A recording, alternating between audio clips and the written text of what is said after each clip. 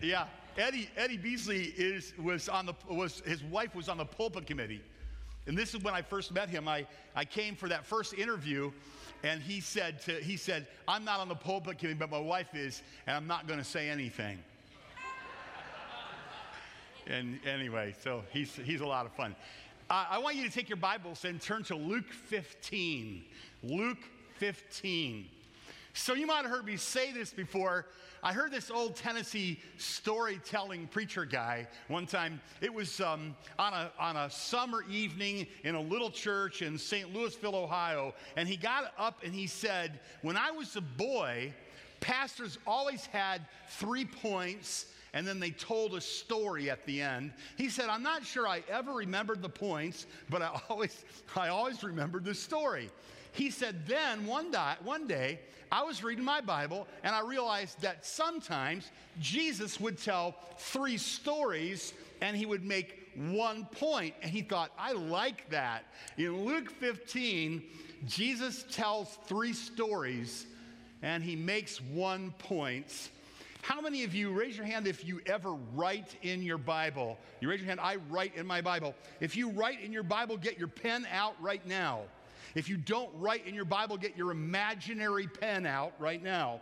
We're going to read these 3 stories and talk about them today. Luke 15:1. The first few words are very important. You will not understand the stories if you don't pay attention to the first few words. Now, the tax collectors and sinners were all drawing near to hear him. That is Jesus we're talking about. Now the tax collectors and sinners, some of your translations read notorious sinners, they were all drawing near to hear Jesus. Verse 2. And the Pharisees and the scribes, circle this word, grumbled. The Pharisees and the scribes grumbled. Say grumbled. Grumbled. I'm going to read it again when we get there. Everybody say grumbled together. The Pharisees and the scribes, don't forget that. Circle that. Saying, this man receives sinners and he eats with them. So he told them a parable. Who is them? The Pharisees and the scribes. Who's he talking to? Don't be afraid. It's not a trick question. There may be trick questions later. This is not one. Who is he talking to? The Pharisees and the scribes. Who's talking to the Pharisees and the scribes? Jesus. Who's Jesus talking to? What are they doing? Grumbling. The Pharisees and the scribes are? Who's grumbling? This is very important, you see. So because of this, Jesus is going to tell 3 stories. There's a book in my library, one of my favorite books. It's by a guy named Klyne Snodgrass. It's a big old thick book called Stories with Intent. It's a study of the storytelling of Jesus. And one of the things he makes very clear, and it's clear in the title of the book, is when Jesus told a story, he told it with intent. In other words, Jesus' stories were always solving a problem or answering a question that was posed right there. The problem here is what? The scribes and the Pharisees are grumbling because sinners like to hear Jesus talk, and because Jesus eats with sinners. And they're doing what? They're grumbling. So Jesus, speaking to them, tells these 3 stories. The first story is the story that we call the story of the lost sheep. You're right. And the second story is the story of the lost. And sometimes the third story is called the story of the lost son. So the first story is the story of the lost. Can you tell that I'm going to make you work today? No sleeping in the house today. Wake your husband up. Thank you. So the first story is the story of the lost. This is important because you'll remember it. The lost what? Sheep. And the second story is the story of the lost coin. And the third story is the story of the lost. And who is Jesus talking to? And why? You guys are sharp. This is going to be less than an hour right now. Okay. So let's read the story. So he told them this parable, what man of you having 100 sheep, if he has lost one of them, does not leave the 99 in the open country and go after the one that is lost until he finds it? And when he has found it, he lays it on his shoulders, rejoicing. Say rejoicing. Circle rejoicing. When he comes home, he calls together his friends and his neighbors, saying to them, rejoice with me. Circle that. Rejoice with me. Underline it, circle it, highlight it, at least in your brain. So the guy, he loses his sheep. He has 99, loses one. He goes and finds his sheep, and what does he do? And he invites all of his friends to do what? To rejoice. Okay. I found my sheep that was lost. Then Jesus gives a little commentary in verse 7. This may be a key to the story's intent, right? And he says, so I tell you, there will be joy in heaven over one sinner who repents, more than over 99 righteous persons who need no repentance. Raise your hand if you don't ever need to repent. Yeah, right. See what I'm saying? Do you think Jesus is being sarcastic here? I'm saying he's being sarcastic. He says, in heaven, there's more joy over one sinner who sees his sin God's way and turns from it, turns to God from his sin. More joy over one sinner who repents than over 99 just persons who need no repentance. Right? This is Jesus' little commentary on his story. So what does God and all the inhabitants of heaven do when a sinner repents? They rejoice. What happens what happened to the man who lost his sheep and found it? And he had a big party so all his friends could. All right, you're getting it. Now, there's another story here. There's a story of the lost sheep and the story of the lost coin. Yeah. Or a woman having 10 silver coins, if she loses one coin, does not light a lamp and sweep the house diligently until she finds it. And when she has found it, she calls together her friends and neighbors, saying, rejoice with me, which implies, what did she do when she found her coin? She rejoiced. And she says, and to all of her friends, she says, come on over, let's have a big celebration because I found my coin, valuable coin. She says, have a big celebration and do what? And rejoice. So in these stories, who's rejoicing? The guy who lost his sheep is rejoicing. All the guy's friends of the found sheep is rejoicing, and the lady who lost her coin is rejoicing because she found her coin, and all of her friends are rejoicing. Say, all God's children are rejoicing right now. Yeah, you don't have to say that. I'm just kidding. All right. And so she calls together her friends. I found the coin that was lost. Now here's Jesus' commentary in verse 10. Just so I tell you, there is joy before the angels of God over one sinner who repents. Up in heaven before the angels of God, when one sinner repents, what happens? They rejoice. They rejoice. Do they grumble? No. When a sinner repents in heaven, they rejoice. That's the second story. Now, the first two stories are just little short stories. Who would argue with them? Who would disagree? I have a theory. It's just a theory. That some of the scribes and Pharisees, it's a theory, were motivated by personal gain. Their religious gig paid them, and Jesus appealed to their greed by saying, if you lost one of your flock, wouldn't you find it and rejoice if you found it? And if you lost one of your coins, they're like, oh, egads, I lost my coin. I must find it. But when Jesus finishes these two little stories, and he gives these two little commentaries about what happens in heaven when sinners turn from their sin to God, then he introduces a long story with a twist at the end. Let's just read it together. And he said, there was a man who had 2 sons. The younger of them said to his father, Father, give me the share of my property that's coming to me. And he divided his property between them. And not many days later, the younger son gathered all he had, and he took a journey into a far country, and there squandered his property in reckless living. And when he had spent everything, a severe famine arose in that country, and he began to be in need. And so he went out and hired himself out to one of the citizens of that country, who sent him into his his fields to feed pigs, and he was longing to be fed with the pods that the pigs ate, and no one gave him anything. When a storyteller tells a story and everything's working right, there is what I call the storyteller's moment, when everything gets really quiet. And then sometimes things are introduced into the story that are shocking. Can you imagine Jesus talking to these predominantly Jewish people and these Jewish leaders who are very conscientious of the Jewish law and cleanliness and all of that? And he's telling a story about a son who is cherished by a father who takes his inheritance ahead of time. He goes over probably into Decapolis, into the far country, into the pagan place. This would have been the part where everybody goes, oh. And then he's with pigs. And he's eating with pigs. Eating with pigs. This has just been shocking. The storyteller's moment would have happened right then. Everything would have gotten very quiet. Jesus goes on, and this is the sweet part. But when he came to himself, he said, this is what repentance looks like, by the way.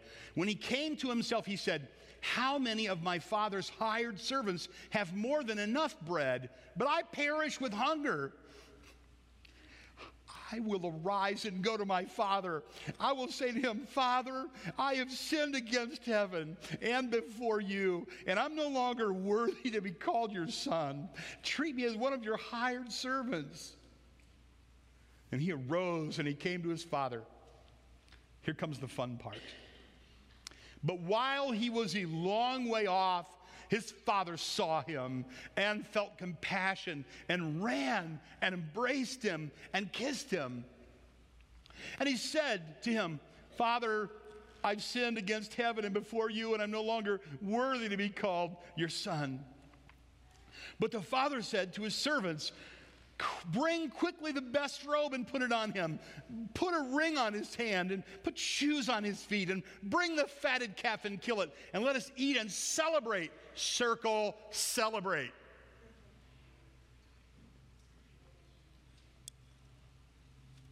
For my son was dead, and he's alive again. He was lost, and he is found. And they began to circle, celebrate.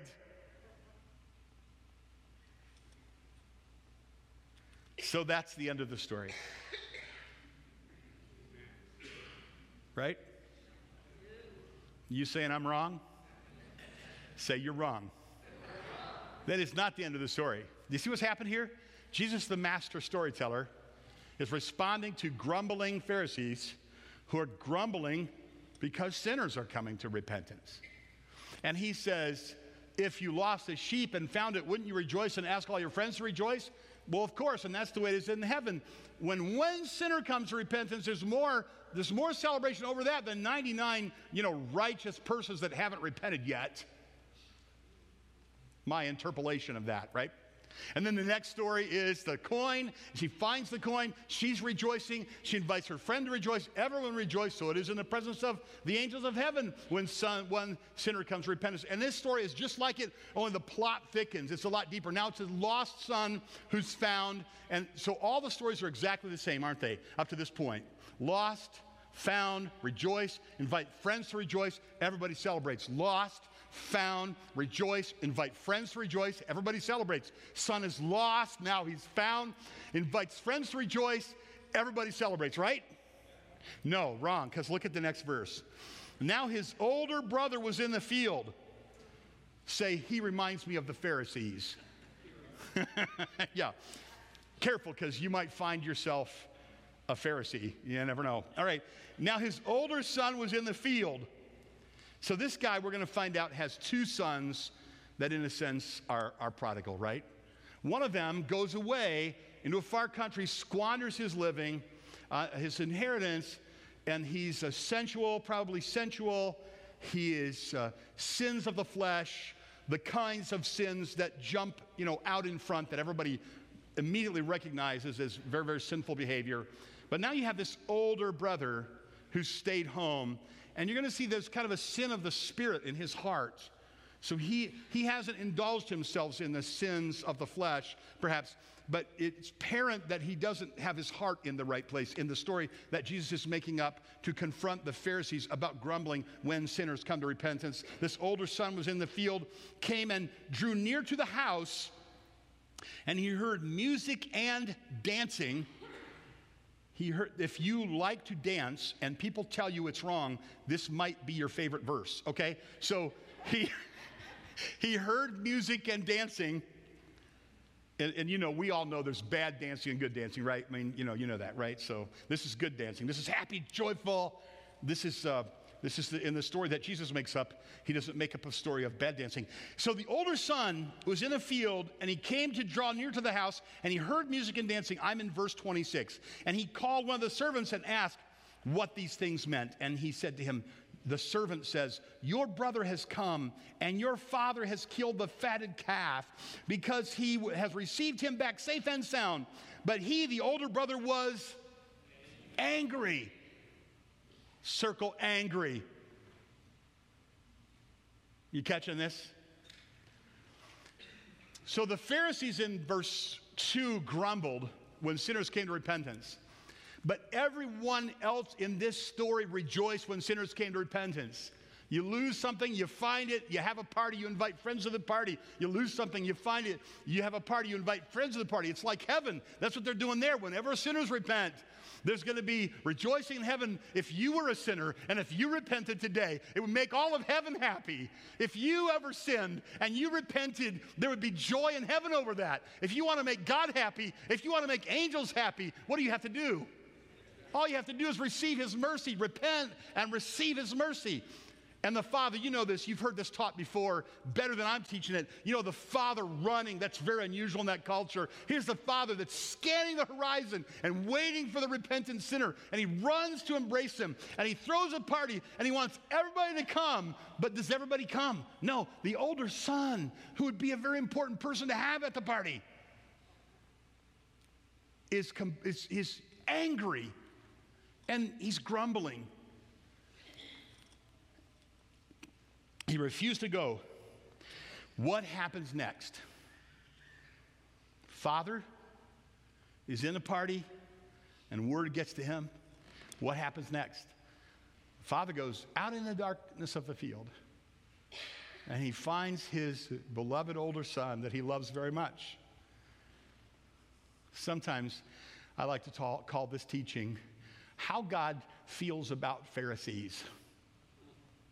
How God feels about self-righteous Pharisees. How God feels about people who haven't recognized that they too need forgiveness. They just see the scandalous need of forgiveness in other people. How does God feel about them? Does he just say, go to hell to them? No. The Father does what? He goes out after them, and he entreats them. He pleads with them. Here you have the Father who shouldn't have to be begging anybody to come to this celebration. I mean, the smell of the food and the sound of the music and the dancing, that should be magnetic to a person's soul. There's a celebration. My brother who was dead is alive. He didn't go off into a far country and die. He didn't stay away from the family. He changed his mind, and he repented, and he came home. Now there's a party. And it says, the Father came out and entreated him, verse 29.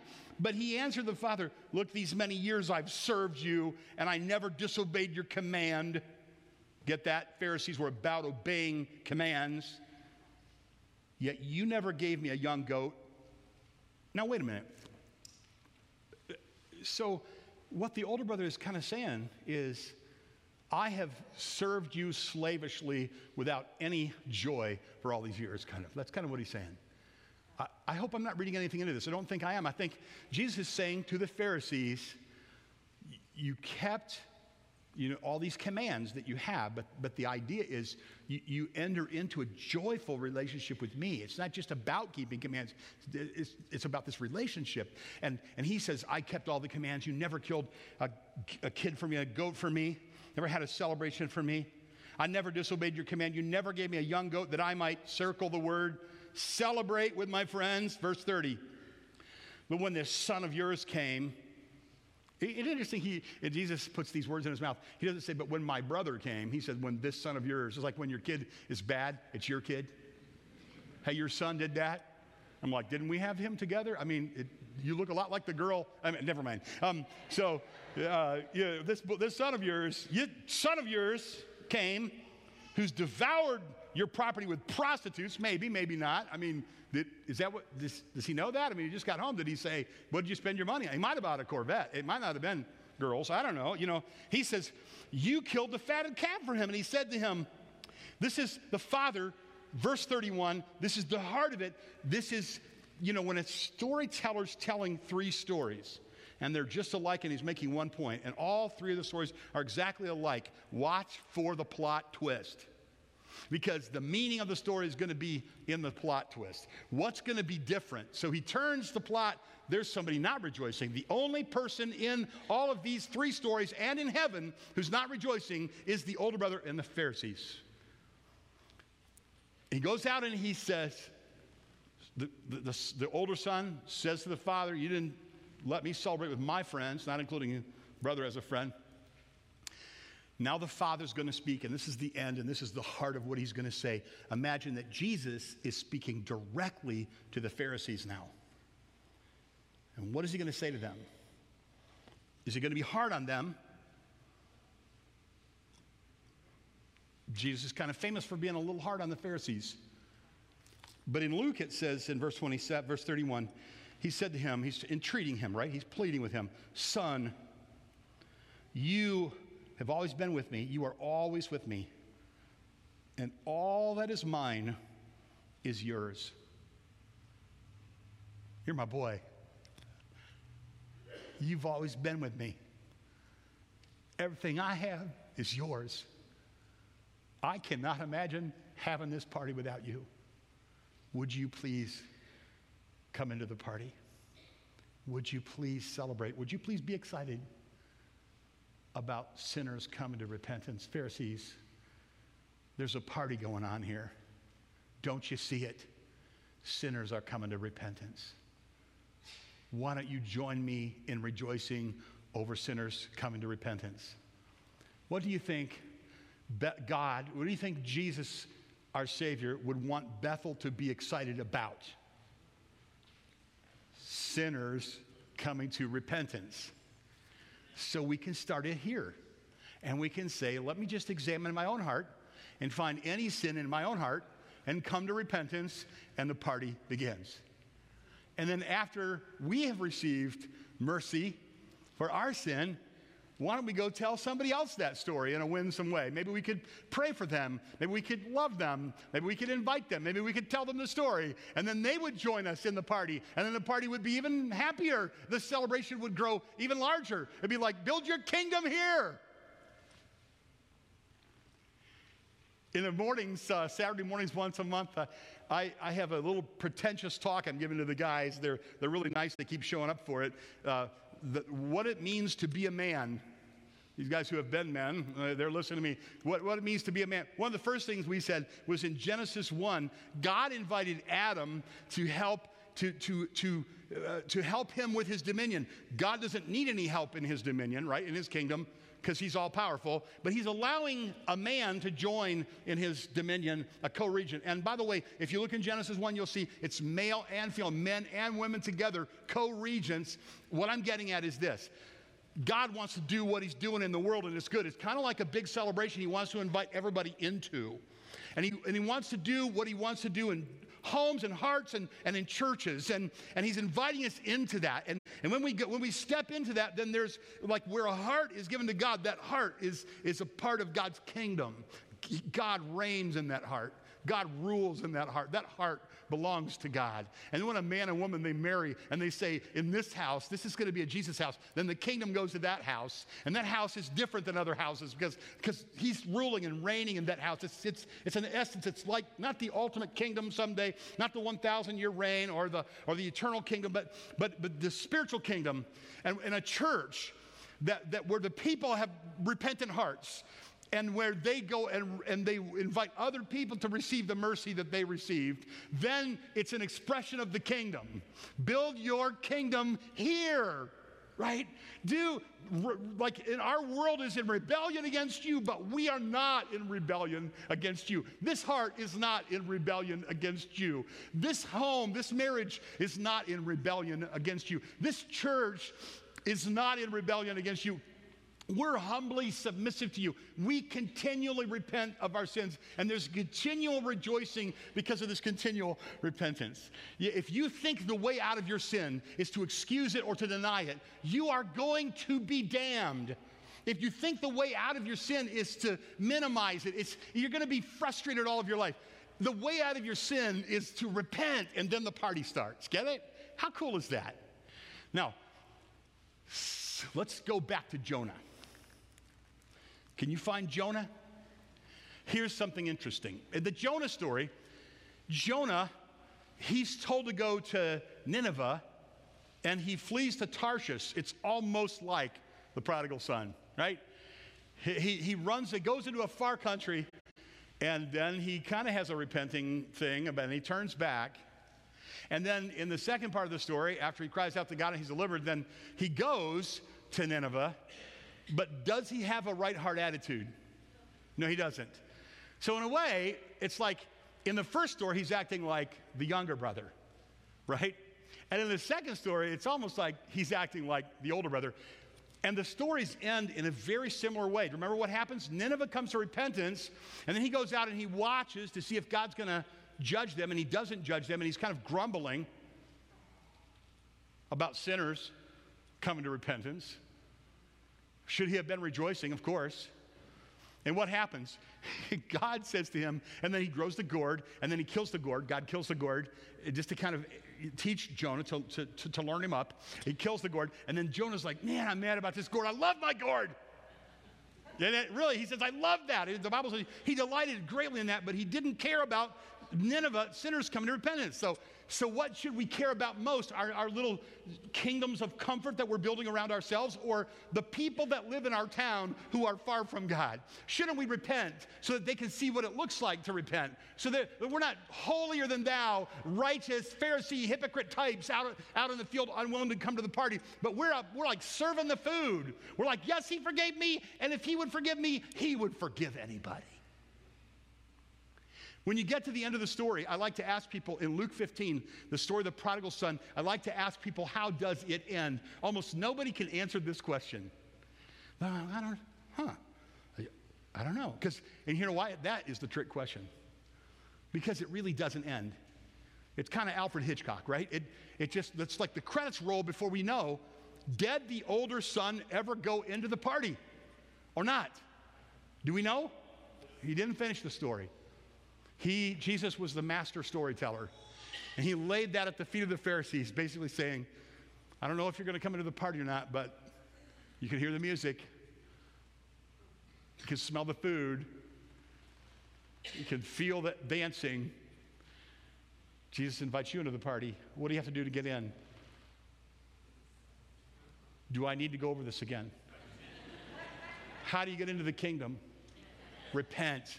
You see your sin the way God says, and your mind changes about your sin. Do you stop sinning? Not altogether, no, because you have to be sanctified, guys, to help you to progressively learn to stop sinning. But the way your mind is about your sin is completely different now.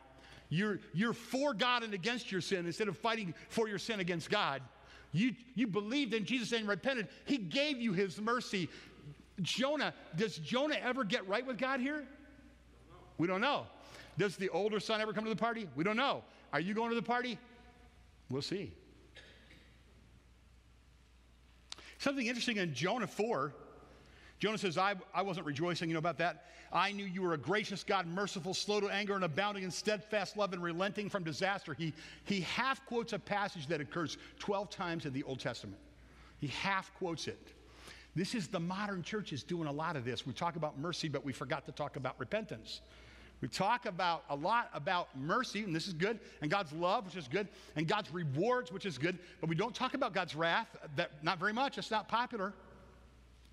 Jonah does the same thing. I knew you were merciful, and I knew you didn't want to judge. He's quoting Exodus 34, Let's read Exodus 34. The Lord passed before Moses and proclaimed, the Lord, a God merciful and gracious, slow to anger, abounding in steadfast love and faithfulness, keeping steadfast love for thousands, some believe 1,000 generations, forgiving iniquity and transgression and sin, but who will by no means clear the guilty, visiting the iniquity of the fathers on the children and the children's children to the third and fourth generation. In other words, God offers mercy, but to those who repent. And those who don't repent, the effects of their sin will go on for generations. So, are there any self-indulgent sinners in the house today? You've indulged yourself in things you know that are wrong and they've broken the heart of God. Would it be good to repent? Are the self-righteous sinners in the house today where maybe you don't have the overt fleshly sins that are obvious to everybody, but they're attitudes that really you're not a very good advertisement for Jesus? Some Christians are not a very good advertisement. I'm just saying, and it's not because they're getting drunk and carrying on with somebody else's wife. It's because of their attitude and their spirit is censorious and ugly and unattractive and not magnetic, and that shouldn't be you. Can I just say that gently? You don't want to be the older brother out there. You don't want to be the younger brother. You want to repent and go to the Father. You want to go into the party. I got an email from a girl named Vicky, a woman. I think of her as a girl because I knew her in high school, yesterday. Just behaving myself, sitting in my chair, watching a football game, looking on my computer, and an email comes in from Vicky, who remembered me saying something harmful to her when I was in high school. And she said, you did this, you said that. And that was a long time ago. And she's found me on Facebook or something, and so she sent me an email, and I wrote her back. I said, I'm so sorry. And she said, why did you wrote me back? I said, I didn't write to shame you. I'm like, well, you kind of did. I'm just glad your life has taken a better turn or something like that. And I got to thinking about that. So now what if everybody I sinned against wrote me an email this week, back over the years? I would have a full inbox. What if everybody that I sinned against, that I said something unkind to, or had a bad attitude, or I was selfish or self-centered, or thought about myself and not them, or I lied, or I lusted, or I took something that wasn't mine? What if all those emails started coming in? I got to tell you, I was thinking about this this morning. I started thinking about some other things I've done wrong. You should never think about things you've done wrong as a Christian without thinking about them in the light of the cross. It's dangerous to do that, but you should think about them in the light of the cross. Oh, God, thank you that you showed mercy to me. Without it, I'm no longer worthy to be called your son. If you could just give me anything to eat out in the barn, that would be fine. And then when I start stumbling back to God, he's waiting for me, and he sees me on the horizon, and he doesn't wait on the porch. He runs to me. He runs to me, and I've wasted all of that, and he runs to me. I'm going to read you a story. A young man was talking about his failure in pornography and temptation, and he wrote this. His name's George. I was a very young Christian, and I was in Indianapolis, and I was passing out tracts outside a striptease show. But the show's billboard caught my eye, and soon I was seated in the third row watching the show. And within a few minutes, a rush of emotion hit me, and I realized where I was. The evangelist, with his pockets stuffed with tracts, oogling young women as they took off their clothes one piece at a time. I ran out of the club to a bus station nearby, and I went into a phone booth. I needed to pray, but I didn't want anybody to know it, so I picked up the phone, and I called out to God. Oh, God, I'm so sorry. Please forgive me. Please forgive me. I didn't feel forgiven, but I knew his promise to forgive me. And so some minutes later, I told myself, okay, I'm forgiven. Thank you, Lord. And I left the phone booth. But after that forgiveness comes the condemnation. The accuser said to me, God can't use you. You're a failure. You're a loser. You failed God. George says this: before I could say anything, a man walked up to me. And I was expecting him to ask me the time or directions, but he said, I think I saw you earlier. Weren't you passing out religious pamphlets? And then he started telling me his troubles.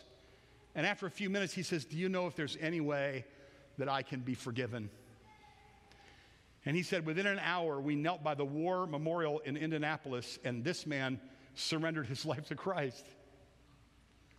George says, I would never make up such a story. Satan wanted me in the strip club, going deeper and deeper into the degradation of lust and porn. His backup plan was to have me wallowing in the anguish of the phone booth for the rest of my life. But by God's grace, my repentance and receiving forgiveness by faith, I got back on God's plan, and he used me to lead this man to the Lord. And if I ever needed evidence of forgiveness and restoration, I had it. I could go on and tell you some other stories about this guy, George, who struggled for a number of years, still kind of stumbling back into pornography. And you might think, well, what a loser. But George kept serving the Lord, and he didn't quit. He went to Moody Bible Institute, and when he got out of Moody Bible Institute, he started a little mission organization. In the mission organization, he started to go to other countries of the world. George Verwer is his name. George Verwer started a mission organization that went to hundreds of countries and involved thousands of people, and he was used to the Lord. Because that's the way it works. When a sinner comes to repentance, there's a celebration. Maybe there's something in your life that you need, that you can take to the Lord and say, you know, this is a fleshly sin against God, and I repent. Or maybe you're so distracted by other people's drunkenness and struggle with porn, or those big red letter kind of obvious things that you have overlooked altogether, that you're really still standing outside in the dark and you haven't come to the celebration. And you kind of feel smug and self-righteous.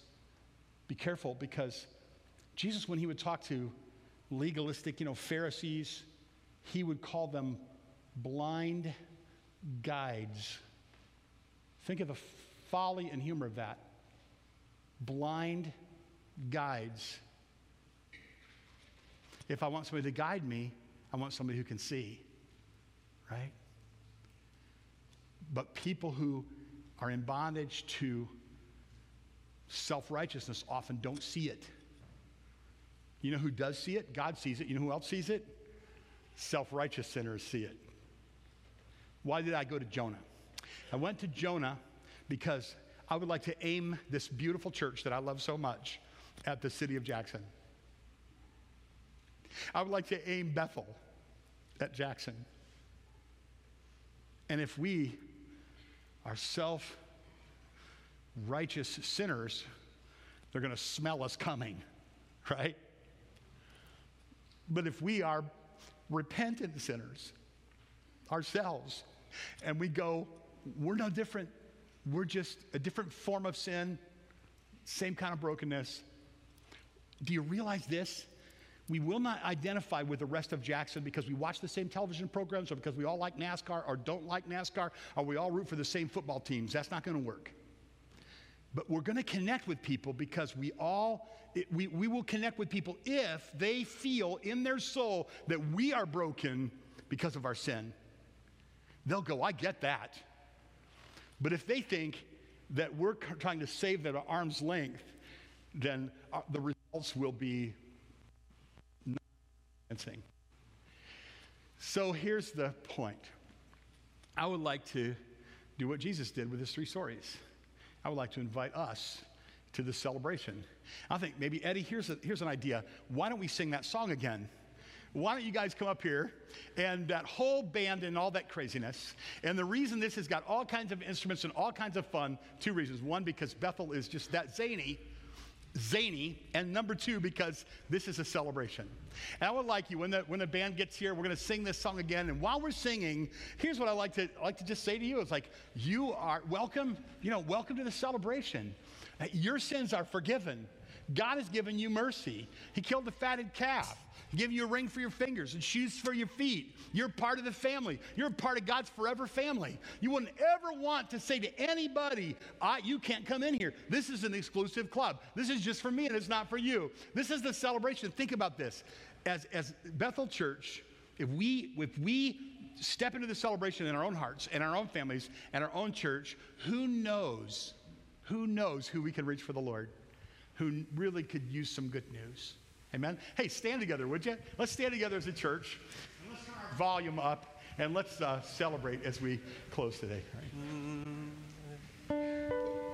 Come set your rule and reign in our hearts again. Increase in us, we pray. Unveil while we're made. Come set our hearts ablaze with hope like wildfire in our very souls. Holy Spirit, come invade us now.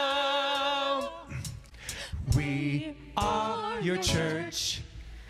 We need your power in us. You can play your pew. We seek your kingdom first. We hunger and we thirst. Refuse to waste our lives for our joy and prize. To see the captive hearts released, the hurt, the sick, the poor at peace. We lay down our lives for heaven's cause. We are your church. We pray, revive this earth. It's okay, you can stomp your foot, you can clap your hands, that's all right. Build your kingdom here, let the darkness fear. Show your mighty hands, heal our streets and land. Set your church on fire, win this nation back. Change the atmosphere, build your kingdom here. We pray.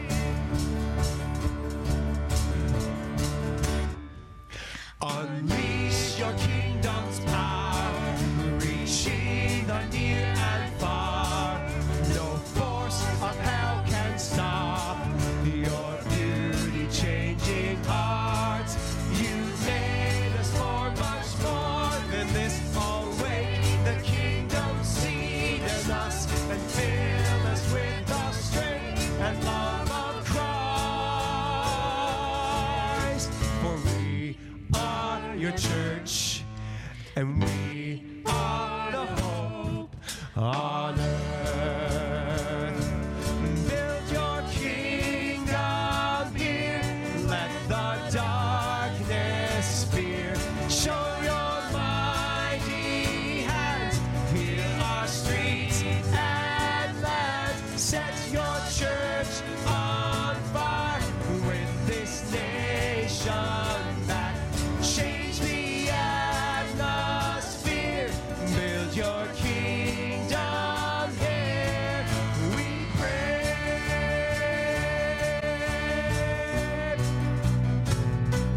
You can do this.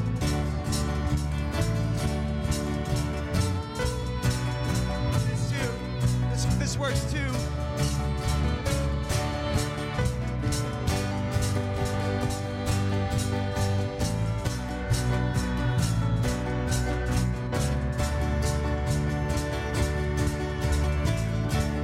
One more time. Build your kingdom here. Let the darkness fear. Show your mighty hands. Heal our streets and land. Set this church on fire. Win the nation back. Change the atmosphere.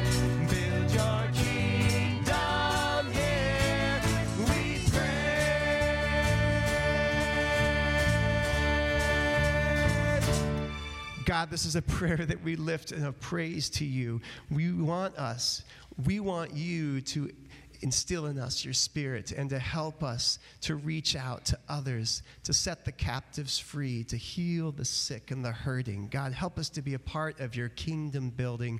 Do it here and do it with us. And God, as a team of people come forward, we know that we have to be a people who are repentant. And so, God, work in our spirits. And if there are people here now that need to repent things, either privately or to others, would you draw them forward by your Spirit? Would you prick their hearts and say, Lord, there are things I need to get right with you. We are no different than anyone else in Jackson. We are sinners, and we are saved.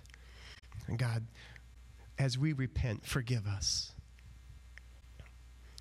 Help us to come alongside people because of a repentant heart and a humble spirit.